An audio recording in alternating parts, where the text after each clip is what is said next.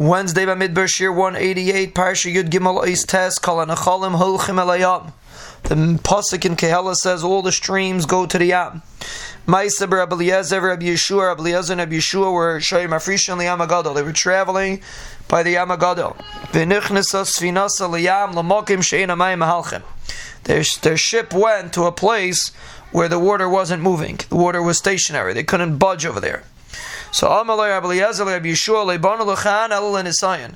He told him, "I'm here. The reason why we're here is L'Nisayan, to figure something out, to see something interesting. The Rebbeinu Shalom didn't make us get stuck in the middle of the ocean for no purpose. The reason is to test. So either you could say to test us, to see how we're going to respond. But the Medrash seems to say that it was a test to be able to test a concept. Like we'll see, they're going to test a certain concept.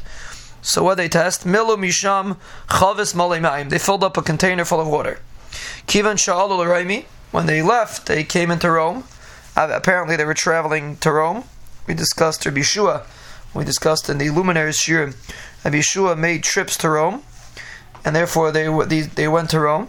Amalahen Andrianus Shchik Atzamis. Andrianus was the king over there. So they call him Shchik Atzamis, which means his bones should get ground up. They cursed. He was a big Rasha, so they cursed him. His bones should get, like a way of saying Yimach Shmai. Now the reason why it says Shchik Atzamis is because a person's bones is what's left of the person after he dies. There's only a skeleton left. So we give a person a klala. We give the Roman emperor a klala, Shchik Atzamis, that his bones should get destroyed. He shouldn't have any remnant left. So Andrianus told them, Meo Kiyanus Ma'in, and what's going on in the Ukiyanus, in the oceans? What's special about the oceans? Amaloi, they said, Mayim Baila Mayim. There's a mitzias that water has the ability to swallow up other water.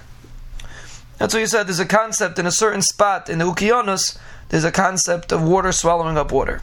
So that's apparently why they got stuck in that area, because the water wasn't moving. It was like swallowing up other water. It wasn't moving around. So he said, give me some of the water. They gave him a little container of this water. They put water inside. It swallowed up the water. So Bekitzer, we see this concept. So that's the reason why they ended up in this spot, to be able to show Andrianus Caesar, the truth of what they were saying, to be able to prove it. Now, of course, the reason why he asked the Chachamim is because the Chachamim are Bekiyim, even in physicality, not like today that people think the Chacham don't know anything about the world, they only know about Torah, but they understood that the Chachamim were able to see in the Torah all different aspects of the world, and therefore he asked them about the world, and they told him, and they proved it to him, how the Meokionis swallows up other water.